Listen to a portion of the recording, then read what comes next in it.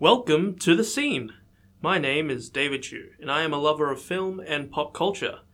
I am a theatre student here at UNE, and I am collaborating with Belgrave Cinema and Toon to bring you this show.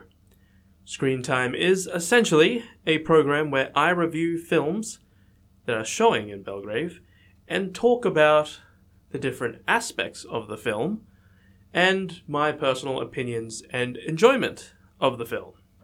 Today is the first episode, and the movie on screen today is Five Nights at Freddy's, FNAF for short, if you are a fan of the books and games. Directed by Emma Tammy, who has done work such as Into the Dark, a TV series, and The Left-Right Game, a podcast. Seems they have a liking for horror and supernatural themes, from what I can see. This movie is based on the books and games under the brand 9 canon games and around 15 books, depending on who you ask. Personally, I would like for a few of them to be more canon, but that's not my decision. The premise of the books and the games is that there is a security guard that works at Freddy Fazbear's Pizzeria and must survive each night being attacked by the animatronics. At least that is the premise of the books and the games. Freddy the Bear, Chica the Chicken, Bonnie the Rabbit, Foxy the Pirate Fox, and Cupcake are the main animatronics that will appear in this movie, so get excited. The premise for the movie is that Mike is a new security guard and goes to work at Freddy's to support him and his sister Abby, once he loses his other job in a mall due to some complications, shall we say. Throughout the film, he spends his night caring for his sister Abby and dreaming about his brother Garrett, who was kidnapped when they were children. Not a pleasant thing, but he seems to love torturing himself by going back each night. Through his time working at the pizzeria, he meets Vanessa, a policewoman who seems to know a lot about Freddy's and the animatronics themselves, who is quite in favor of being at this place at night for some reason. Now he must survive. For the actors, we have Josh Hutcherson as Mike, Piper Rubio as Abby, Elizabeth Lally as Vanessa, and Matthew Lillard as Steve Ragslin. I personally thought they all did a very good job. Everyone was committed to their parts, showed excellent emotion, and I will say that I am very immersed in each of their characters. They were very believable, to an extent. Now let me say right now, this movie takes itself very seriously. It is not a joke horror or a horror comedy, although that probably went to its detriment. I would say this movie should be called an elevated thriller rather than a horror movie. It had a smidge of emotional trauma behind it. And what I mean by elevated thriller is that the horror element is there, but it is more unnerving than scary, and leans towards thriller because the moments between from highs and lows of intensity, it swaps a fair bit. Oddly enough, I would even argue that some of the horror tropes that they put in were probably on the cliche side and probably took away from the general enjoyment of the film itself. Now, I'm going to move on to setting design.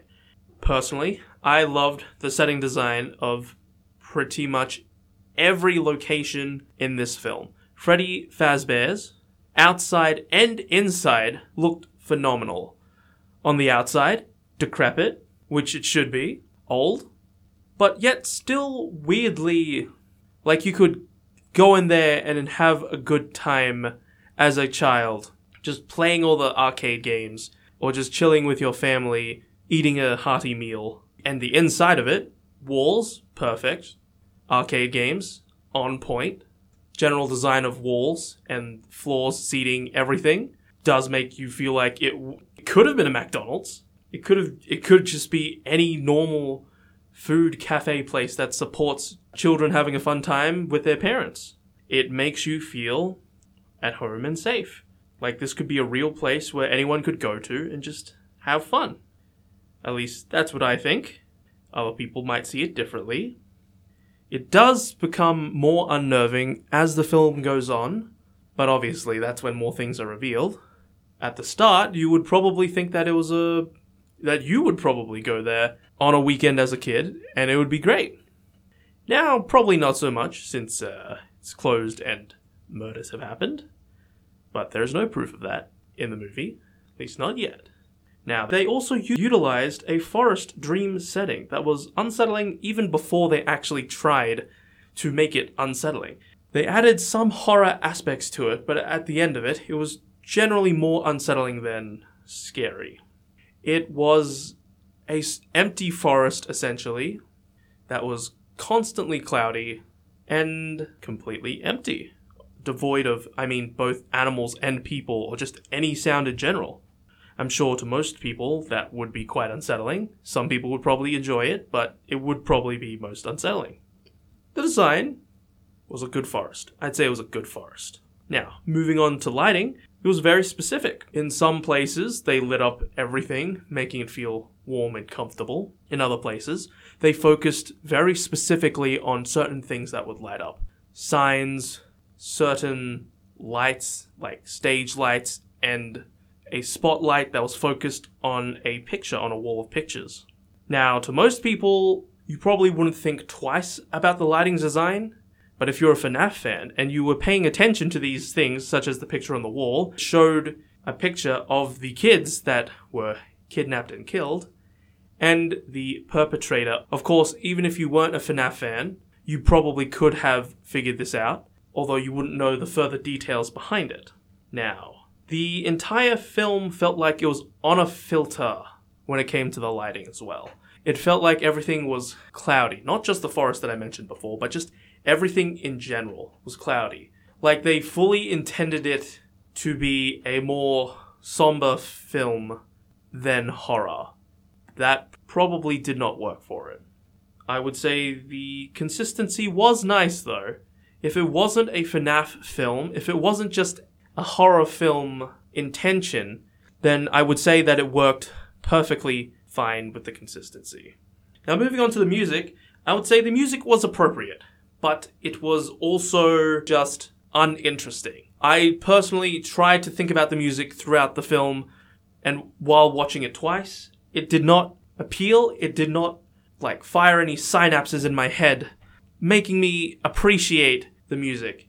As someone who loves music a lot, I'm personally rather disappointed in the music. There were some moments that pulled the music from the games, which I did appreciate, but for the most part, I did not think too much about it, and just kind of moved on from the music. So if you're looking for music in this film, I wouldn't hope for the best. Although if you're looking for music in this film to begin with, I would also be slightly concerned. Now, moving on from the music, I understand that was a rather quick segment. That is most unfortunate. The animatronics in this film. If you are a fan, you would have I loved the animatronics. They were designed very well. It's exactly what I would imagine they would look like in real life. From looking at it, I think they did the design really well for the animatronics. And I could feasibly see them around even today, just walking around and killing people. They were big. They felt scary, but not too scary. They had one moment where one of the animatronics just winked, and for some reason that was funny to me. I do not know why. I found that funny though. If you just love animatronics, yeah, they worked. They certainly did work for this film. They do kill, and there is murder, so do not bring your kids to come watch this film. There isn't too much of this murdering, but probably just enough. Now, moving on from the animatronics, the camera angles in this film were quite varied. I would say they almost used every single camera shot they could think of, from long shots, wide shots, over the shoulder, tracking, probably to their detriment as well. I appreciate their use of many different camera angles, but that probably did prolong the film a fair bit unintentionally. I would say the camera shots were used to fan service every aspect of FNAF for the fans, and therefore prolong the film. Therefore, anyone who doesn't know much about FNAF would have just felt it drag on. In fact, I had some people even say it felt dragged on, and I can see why through the camera shots. I enjoyed it perfectly fine because I was aware, but understandably, if you don't know, then you don't know. It certainly did not add to the story itself, I will say. Now, from a fan perspective, the film was great. The animatronics, on point, scary, little creepy, good design, could see them in real life. All our favorite characters were there, and by that I mean Vanessa and William Afton. And I guess some people like the security guard, Mike. I thought he was alright. And for the most part, accurate to the lore, accurate design. I'm sure most fans of FNAF would have just enjoyed the film. Although if some of them were expecting it to be goofy or full-on horror, that probably would have deterred them because of the fact that it seems more like an elevated thriller than anything else. Now, from a critic's perspective, we have some individuals saying that the film dragged on, yes. Some would say that it works quite well as a cliche horror film, but since most people these days seem to try and move away from cliche, it would probably not be viewed as the best, which is perfectly understandable and something that I can also understand. If you're a critic, well, I can understand if you want to put it below 5. As a fan, I would say just above 5. For me, it was probably a 6 out of 10 kind of film.